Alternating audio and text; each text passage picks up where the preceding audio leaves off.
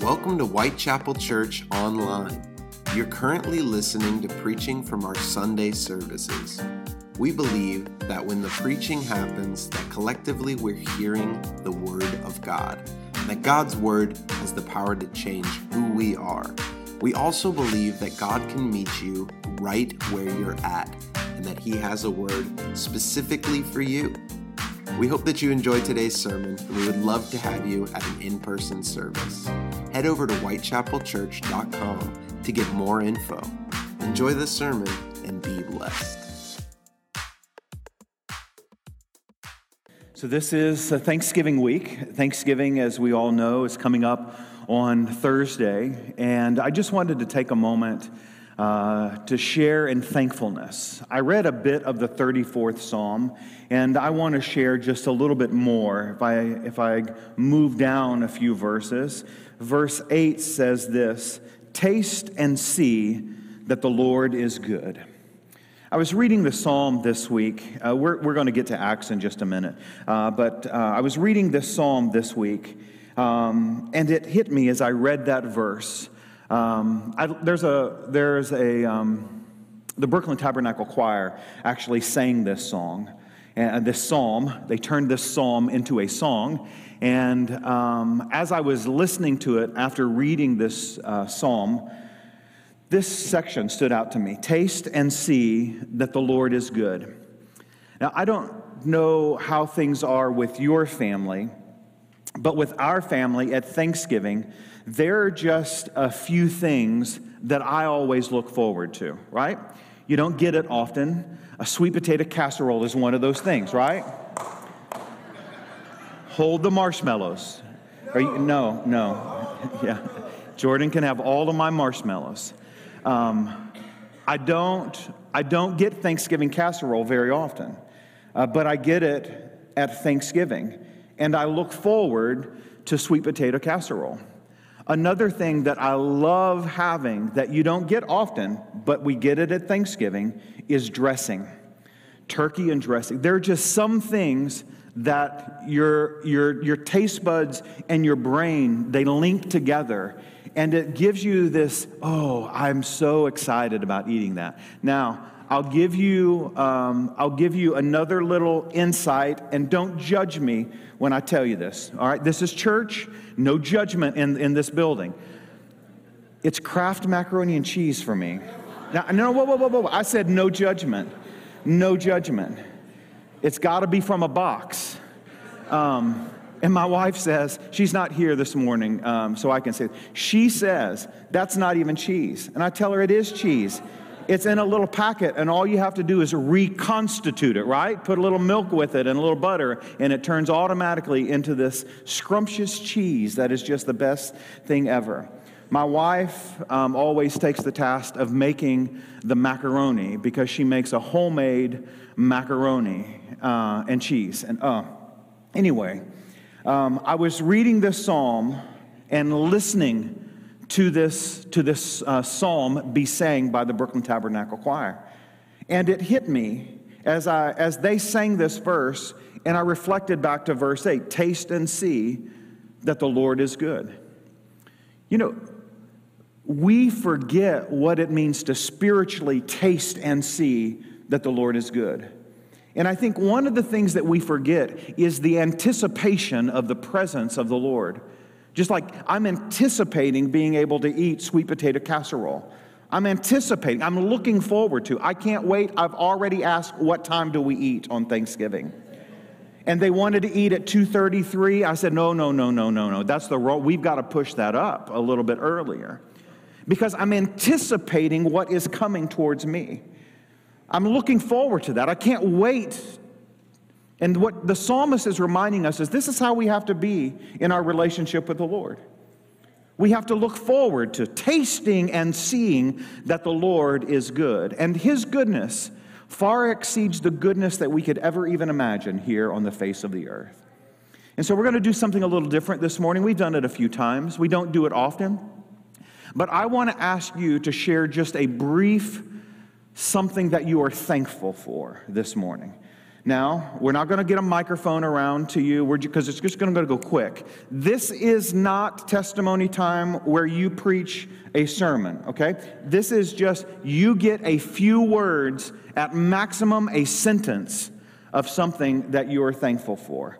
And so if you go into the second sentence, or if you have a run-on sentence, we're going to move on to somebody else, okay? I've got a sermon prepared, and we'll get to that if the Lord lets us get to that. But we're not going to do it because we have a bunch of run-on sentences this morning. And so I'm just going to ask you can just stand right where you're at, be considerate of those that are around you, and then just something that you are thankful for this morning. Or if it's a brief, few-word testimony, that would be great. I think that a part of tasting and seeing that the Lord is good is hearing the goodness of the Lord in other people's lives. And one of the ways that we do that is by saying, hey, listen, I've got a great recipe, right? Why don't you try that? Because it is so good. And so I want to hear the goodness of the Lord in your life. So you can just stand right where you're at, real fast. Family. Amen. Yeah, he hears our prayers, yeah. Anybody else? Answered prayers, yes.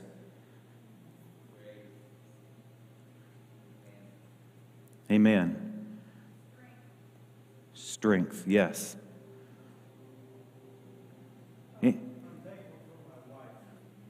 Amen. I thank God for my wife too. Amen. Amen. Amen. Amen. Amen. Praise the Lord. Praise the Lord. Thank God for his salvation and answered prayers. Amen. Anybody else? Thank God for his presence, yes. Anybody else? Anyone else? Yes. Thank him for his grace. Yes. Protection and healing, yes. Anybody else? Yeah.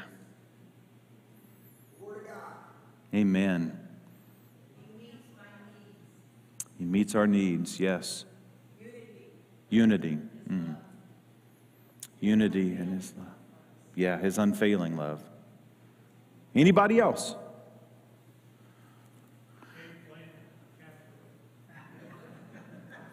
Say that one more time. I didn't hear it. Oh, Lord Jesus.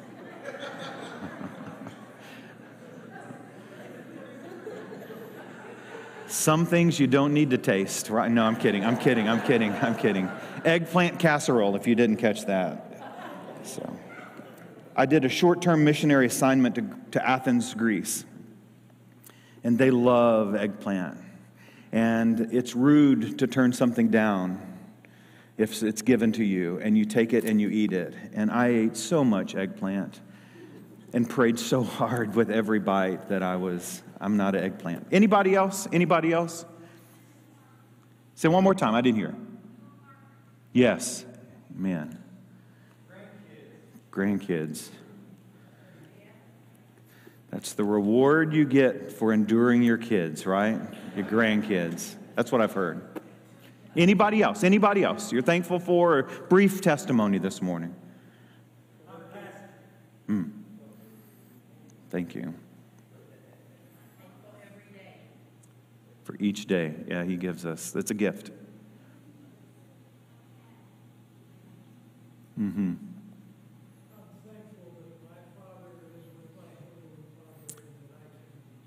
Amen.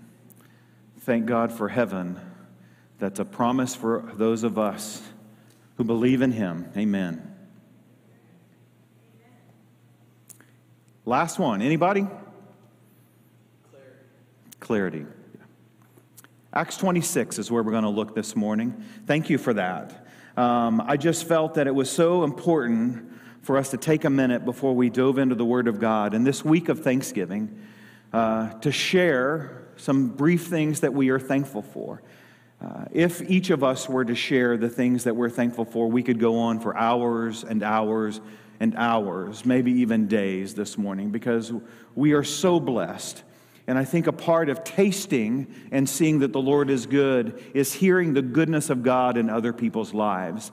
Because one of the things that happens, and I know that we've experienced, we're going to talk about it this morning, one of the things that happens in each of our lives is that just sometimes the routine of the heaviness of life weighs us down so much that we forget to pause and taste and see that the Lord is good, to thank God for what He's doing in our lives and around us. And one of the ways that that happens is whenever we hear of the goodness of God in other people's lives, so that we can hear and be encouraged by that, be strengthened by each other. So as you know, we've been studying in the book of Acts, chapter 20, throughout the book of Acts. We're specifically in Acts chapter 26 this morning, and we're going to read through this chapter in just a second. But one of the things that I think that if we were to examine Paul's life and to give a testimony about Paul's life at this point is things are messy right now. He's on trial for his life and knows that at some point he's probably going to have to give his life just for the sake of being obedient to Jesus Christ. And just as Paul's life is messy, if we would be honest with ourselves, each one of us live a life that is messy as well. But yet we want everything to be perfect. We strive for everything to be perfect. Social media thrives on presenting the perfect. There are very few people who go on social media and then they just blast all of the bad stuff on social media. And you probably thought, as I said that, you probably thought of some people who do that, and you either unfriend them or unfollow them because you don't want the messy, because you've got enough messy to deal with in your own life. You've got enough junk that you have to wade through every single day. Sometimes life in and of itself is just heavy and it's just hard. And so because of the heaviness and the hard, because of the mess and because of our own struggles, we don't want to hear about anybody else's struggles because I don't have any more space or I don't have any more bandwidth in my own mess and in my own struggles to take on the struggles of somebody else. It's true for every single one of us that life is hard and life in and of itself is just messy. But inside each one of us, we want perfect, right? We want to be able to have a perfect life. We want to be able to wake up and say, oh, this is just the best day because I have nothing weighing heavy on my mind or on my heart. I'm carrying no burdens with me on this specific day. But that's not how life works. Life is just messy. And if we were to look at Paul's life, he's got a mess brewing.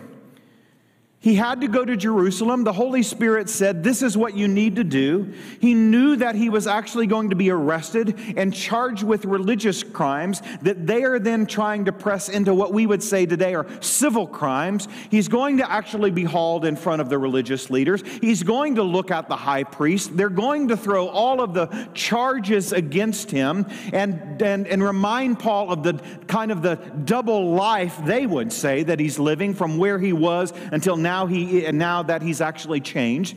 He knows that he's actually going to be pulled in front of the government leaders of the day, and he's going to go through all of these processes, and people are going to, at every point, take his life.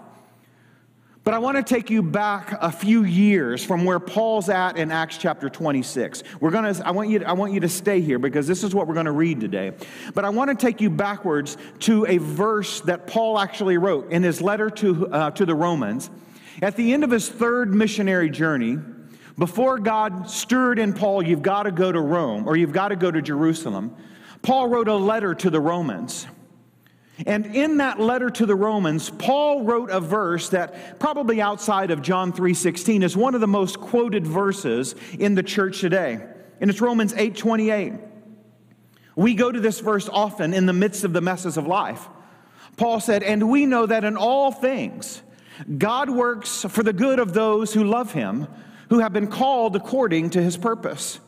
And oftentimes, whenever we're dealing with junk and we're dealing with messes in life, to encourage ourselves, we go back to this verse and we say, oh, it's good. Everything's good and everything's good. And let me tell you, when God works, it is always good.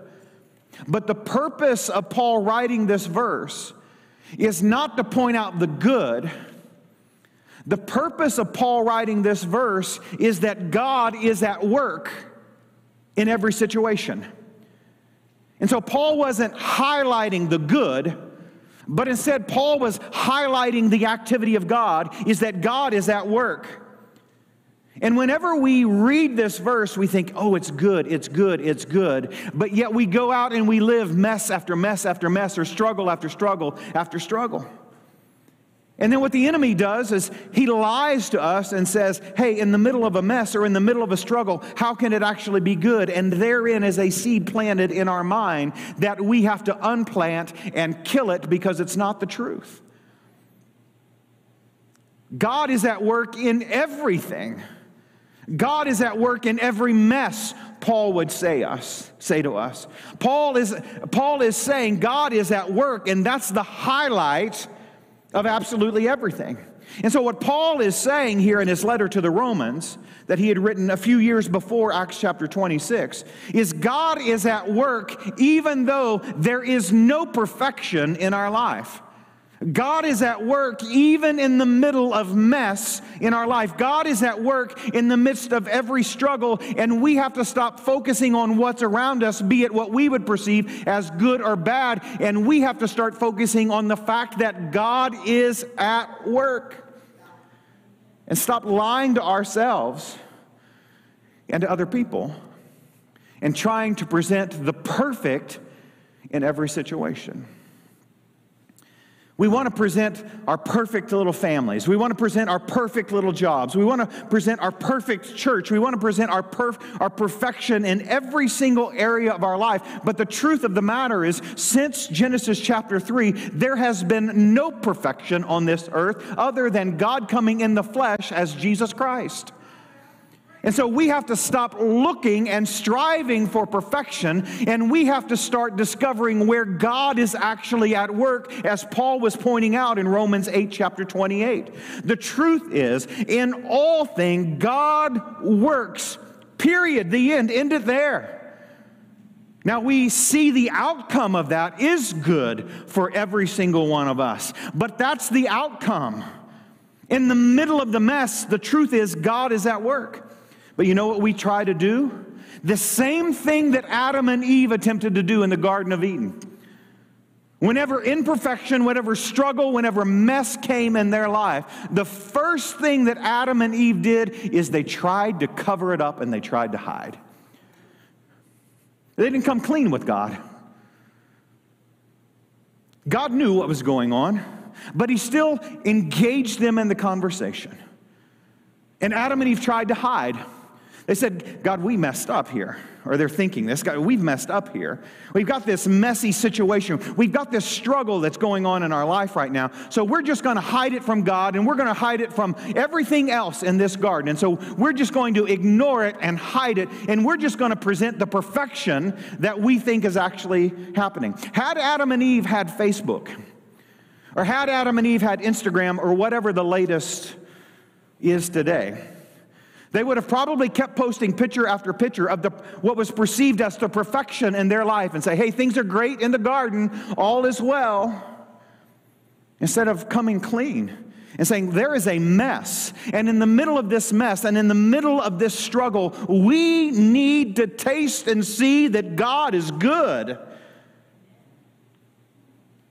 You see, what happens is we have that same inclination that Adam and Eve have to hide the mess and to hide the struggle and run from it and just ignore it and say, oh, it's going to actually go away. But the truth is, it's not.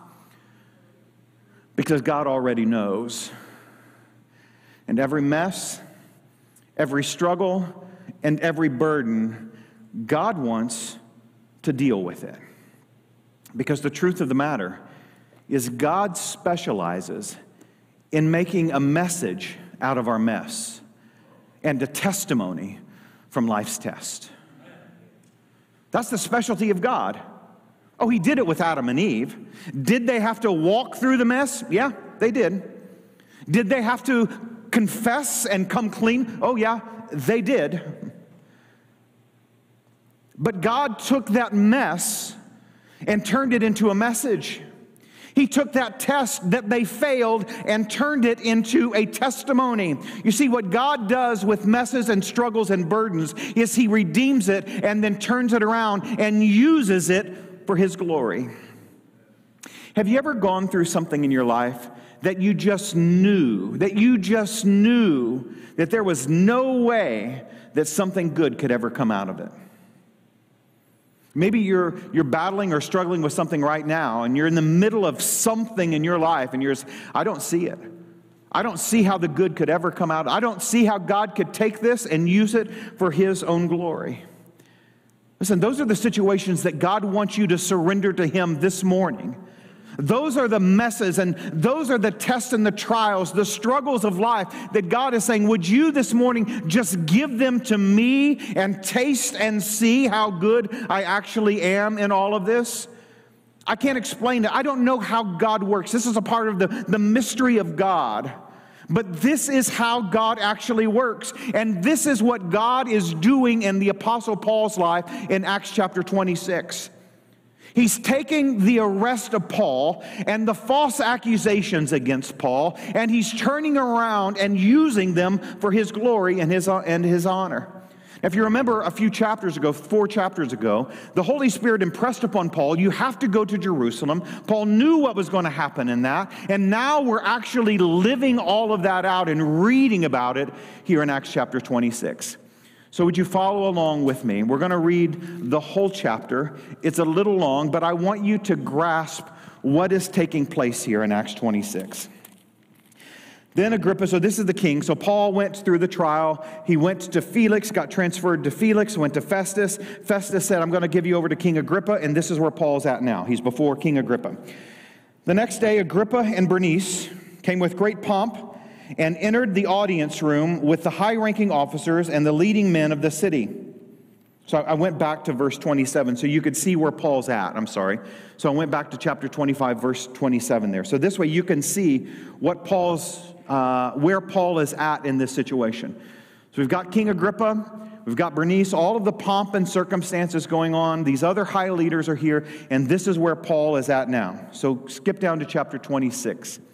And this is where King Agrippa addresses Paul. You have permission to speak for yourself. So Paul motioned with his hand and began his defense. King Agrippa, I consider myself fortunate to stand before you today as I make my defense against all the accusations of the Jews, and especially so because you are well acquainted with all the Jewish customs and controversies. Therefore, I beg you to listen to me patiently. Verse 4.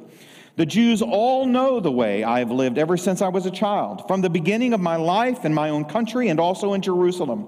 They have known me for a long time and can testify, if they are willing, that according to the strictest sect of our religion, I lived as a Pharisee. And now it is because of my hope in what God has promised our fathers that I'm on trial today. This is the promise our 12 tribes are hoping to see fulfilled, is they earnestly serve God day and night. O king, it is because of this hope that the Jews are accusing me. Why should any of you consider it incredible that God raises the dead? I too was convinced that I ought to do all that was possible to oppose the name of Jesus of Nazareth, and that is just what I did in Jerusalem. On the authority of the chief priest, I put many of the saints in prison, and when they were put to death, I cast my vote against them. Many a time I went from one synagogue to another to have them punished, and I tried to force them to blaspheme. In my obsession against them, I even went to foreign cities to persecute them. And so what Paul is doing is he's telling his testimony. This is Paul's testimony. And so he's standing before the king on trial. He's been passed from religious leader to government leader to religious leader to government leader, and now he's before King Agrippa and his wife. They've gathered all of the leaders around, and they say, Paul, you've got permission to speak. The thing that I find so amazing here is Paul immediately goes back in his defense, and what he says is he goes back to who he was before he encountered Jesus Christ. Now, Paul, being a redeemed follower of Christ who had an encounter that we're going to read about here in just a second with Paul when he was actually on the way to kill some Christians. Paul gave his life to Jesus Christ, asked God forgiveness of his past, and God took that past and turned it into his testimony. And here Paul just starts telling his testimony. He starts telling about the life that he actually lived. And then we get to verse 12. On one of these journeys, I was going to Damascus with the authority and commission of the chief priest. About noon, O king, I was on the road. I saw a light from heaven, brighter than the sun, blazing around me and my companions. We all fell to the ground, and I heard a voice saying to me in Aramaic, Saul, Saul, why do you persecute me? It is hard for you to kick against the goads. These are the words of Jesus actually appearing to Paul. Then I asked, Who are you, Lord? I am Jesus, whom you are persecuting, the Lord replied. Now get up and stand on your feet. I have appeared to you to appoint you as a servant and a witness of what you have seen of me and what I will show you. I'll rescue you from your own people and from the Gentiles. I'm sending you to them to open their eyes, to turn them from darkness into light, and from the power of Satan to God, so that they may receive forgiveness of sins and a place among those who are sanctified by faith in me. So then, King Agrippa, I was not disobedient to the vision from heaven, first to those in Damascus, and then to those in Jerusalem, and to all Judea, and to the Gentiles also. I preached that they should repent and turn to God and prove their repentance by their deeds. That is why the Jews seized me in the temple courts, and they tried to kill me. But I have had God's help to this very day. And so I stand here and testify to small and great alike. I'm saying nothing beyond what the prophets and Moses said would happen, that the Christ would suffer, and as the first to rise from the dead, would proclaim light to his own people and to the Gentiles. At this point, Festus interrupted Paul's defense. You're out of your mind, Paul, he shouted. Your great learning is driving you insane. I'm not insane, most excellent Festus, Paul replied. What I'm saying is true and reasonable. The king is familiar with these things, and I can speak freely to him. I'm convinced that none of this has ever escaped his notice, because it was not done in a corner. King Agrippa, do you believe the prophets? I know you do. Then Agrippa said to Paul, do you think that in such a short time you can persuade me to be a Christian? Paul answered, this is verse 29. Paul answered, short time or long, I pray God that not only you, but all who are listening to me today may become what I am, except for these chains. Do you hear what Paul's doing here? He's just telling his testimony. He's taking the mess that he was in his life, and now God has transformed that into the message. And all Paul is doing is telling about his past life. He tells about his encounter with Jesus Christ. He presents the gospel of Jesus, and then he says to the king, hey, king, what do you think about this? And the king's like, hey, you can't turn me into a Christian. You can't turn me into actually one of these followers. But you see who Paul is painting as the hero of his life? It's not himself. He tells about what he had actually done. He tells about the richness of who he actually was. But Paul does not make himself the one who actually changed his life. Instead, Paul says it was the encounter that I had with the presence of Jesus himself who changed me and took the mess that I was in and transformed it into the message of my life. And what we do whenever we hide the messes of our life, and whenever we hide the stuff that we are actually going through in life, what we're saying is, hey, look, I'm strong. Hey, look what I can do in my life. I'm pretty much close to perfect because I can handle all of this stuff that I'm going through. I can handle everything that life is actually throwing at me. You've got something else? Throw it at me because I can take it because I'm actually strong. And what Paul is saying is, I was in a mess and I needed a Savior to redeem me. We have to stop making ourselves the hero of our own life stories and start discovering that there is a Savior and a Messiah that died to be the hero of our life story. And this only comes when we are honest with ourselves. What Paul was doing in Acts chapter 26, when he's on trial and risking his own life, he just starts telling his testimony. And in that, I believe the king was actually under conviction of the Holy Spirit, because he's like, hey, listen, I'm not going to buy into this stuff. You can't make me a Christian. You can't make me one of your followers. But what Paul is doing is pointing everybody to Jesus Christ. Verse 17 and 18, what Paul is saying is, I was facing the wrong way. I was going to kill some more Christians. I was going to do the work of the enemy, but then I encountered Jesus, and he turned my life around. He took that mess and he turned it into a message. He took that struggle and he turned it into a victory in my life. And then in verse 21, 22, and 3, read that again with me if you would, because it's so rich what Paul's saying. Verse 21, Paul says, that's why the Jews seized me in the temple courts, and they tried to kill me. But I have had God's help to this very day. Paul is saying, it's not me. It's not Paul's help in this situation of where I've lived as a follower of Jesus Christ. Paul's saying, I'm not the hero. I have had God's help up until this very day. And he says, so I stand here and testify to small and great alike. I'm saying nothing beyond what the prophets and Moses said would happen, that the Christ would suffer, and as the first to rise from the dead, would proclaim light to his own people and to the Gentiles. Paul is saying, I'm not living this life to highlight what Paul is capable of. Paul is saying, I am living this life to point everybody to Jesus Christ, because in the middle of the messes of my life, I have had the presence of God. I have tasted and seen the goodness of God, is what Paul is saying. And so I want to give that to you. But we are not the heroes. Without God, you could say that we're just the zeros, right? He is the hero. And without him, we're nothing. And Paul is pointing everybody on trial for his life. And he's not quoting the law, the religious law. He's not getting into the civil law. What Paul is saying is, listen, I've only had the help of Jesus Christ in my life. God has changed me. He's transformed me. And he took the mess that I was in. And now that's my message. That's my testimony. And so all I can do is actually tell you about the goodness of God. We have to point everybody to Jesus. Otherwise, we only have a mess. We don't even have a message.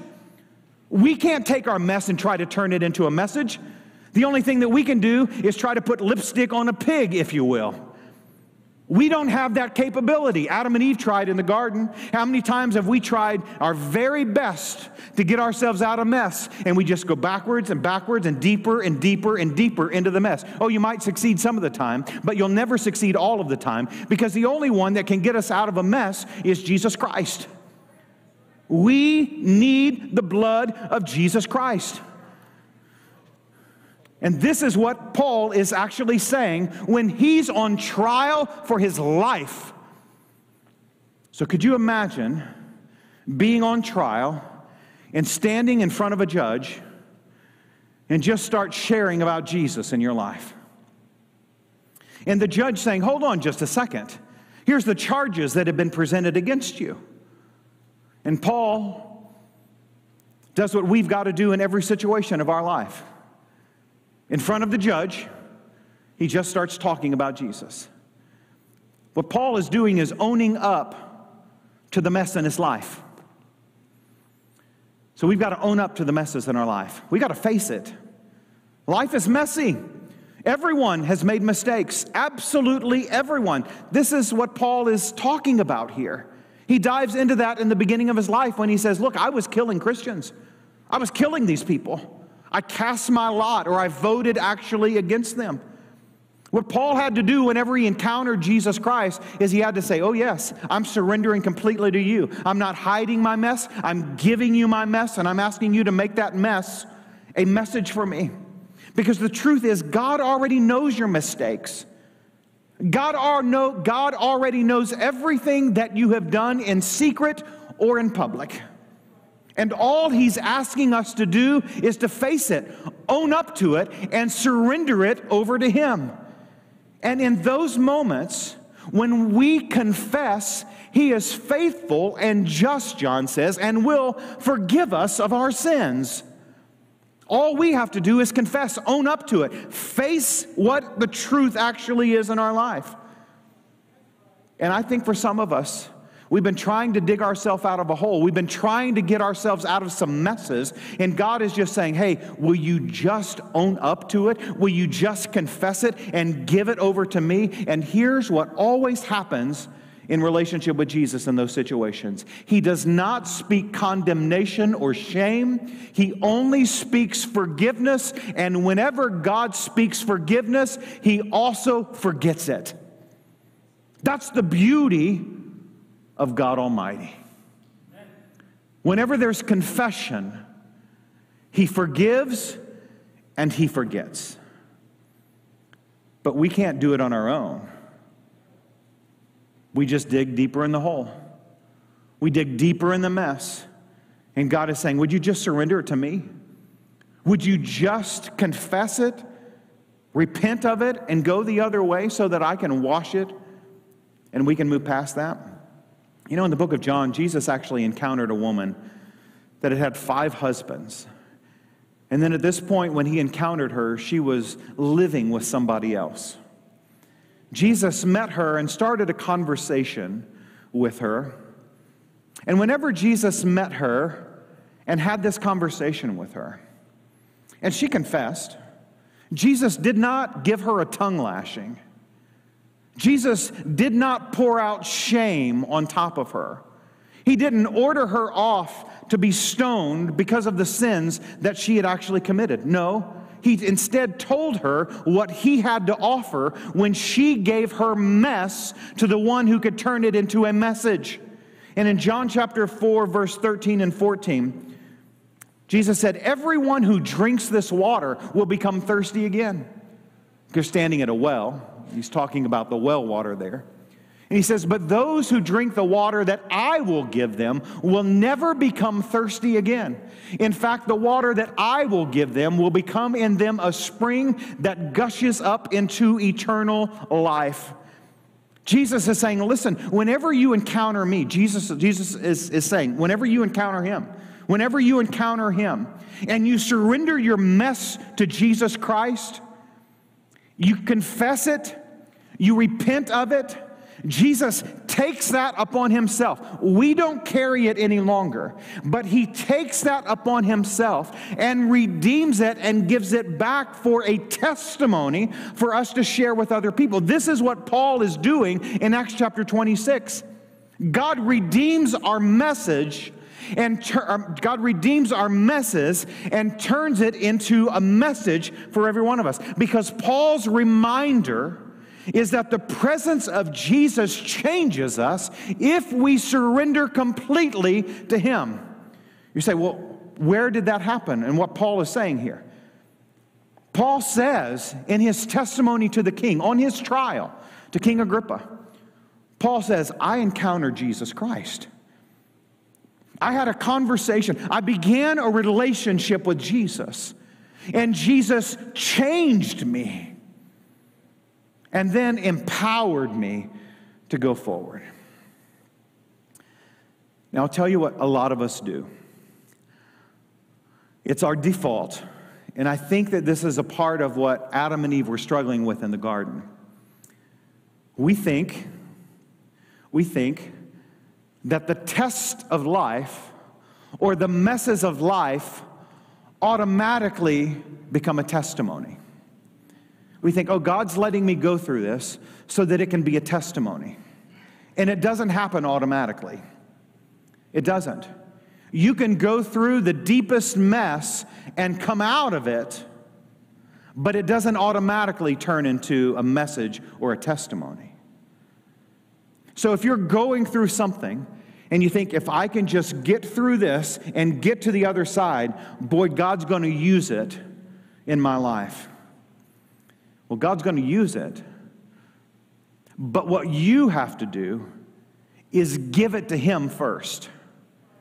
Because tests of life and messes in life, they don't automatically become testimonies. Because if it was automatic, a testimony, if it was automatically your message, you wouldn't need a Savior. But you have to have a Savior. And what Paul did is he encountered the Savior on the road to Damascus. And it was that encounter that changed Paul. And then what Paul had lived actually became his testimony. Here's how it works. Paul surrendered his life to Jesus. Jesus redeemed it, and then that became his testimony. God was the hero of the story. The things that you go through in life, the struggles, the messes, the test, God's just waiting for you to give them to Him. That's how they become a testimony. Whenever they're redeemed, then what happens is they become a holy fuel for us, propelling us forward in life. This is how Paul lived, and we see it all throughout the book of Acts. Paul gave his mess to Jesus.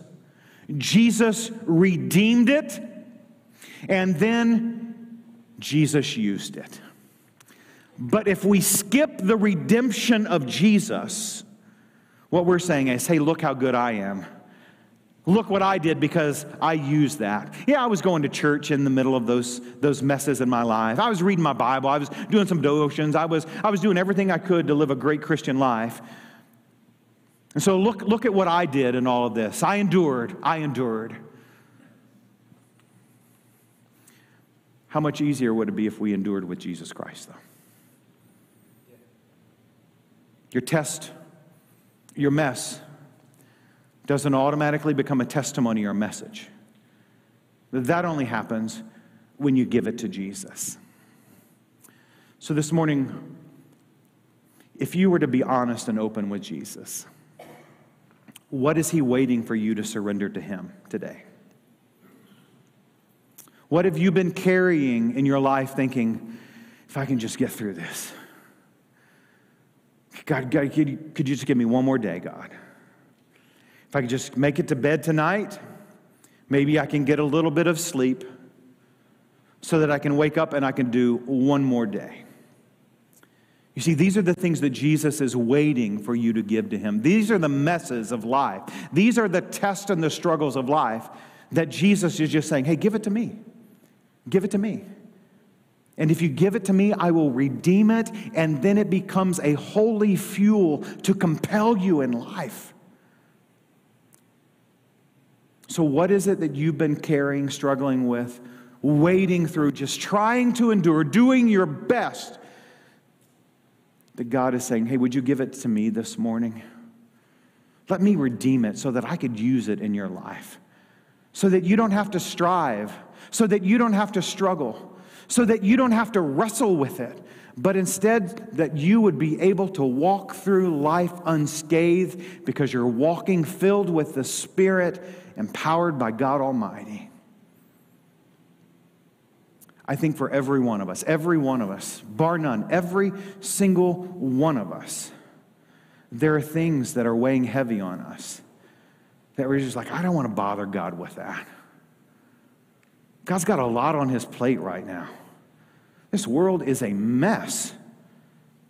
There's so much going on, and I just don't want to bother God. Listen, it's not a bother to God. If somebody comes who's God Almighty, who spoke the world into existence and wraps Himself in flesh and dies for us, it is not a bother to hear about the stuff that we're going through in life. He did all of that so that this is possible, so that He can take our messes, so that He can take the junk of life and redeem it, and we can use it as a holy fuel. So what this morning has the Holy Spirit put on your mind that you've just got to lay down to Him this morning? What is it? What has God stirred up in you? You see, Paul not only wrote Romans 8:28, And we know that in all things God works for the good of those who love him and have been called according to his purpose. But just 9 verses later, he wrote this, no, in all these things, we are more than conquerors through him that loved us. The mess that you're in, he doesn't want you to struggle with it. He wants you to be more than a conqueror of that mess. And the way that that happens is when you surrender it completely to him, so that you can then be more than a conqueror. Not a conqueror, more than a conqueror. But it starts this morning when you surrender completely to him. Thanks for joining us at Whitechapel Church Online. We pray that today's sermon blessed you and that you'll continue to join us as we lean into God's Word together. Until next time, have a great week.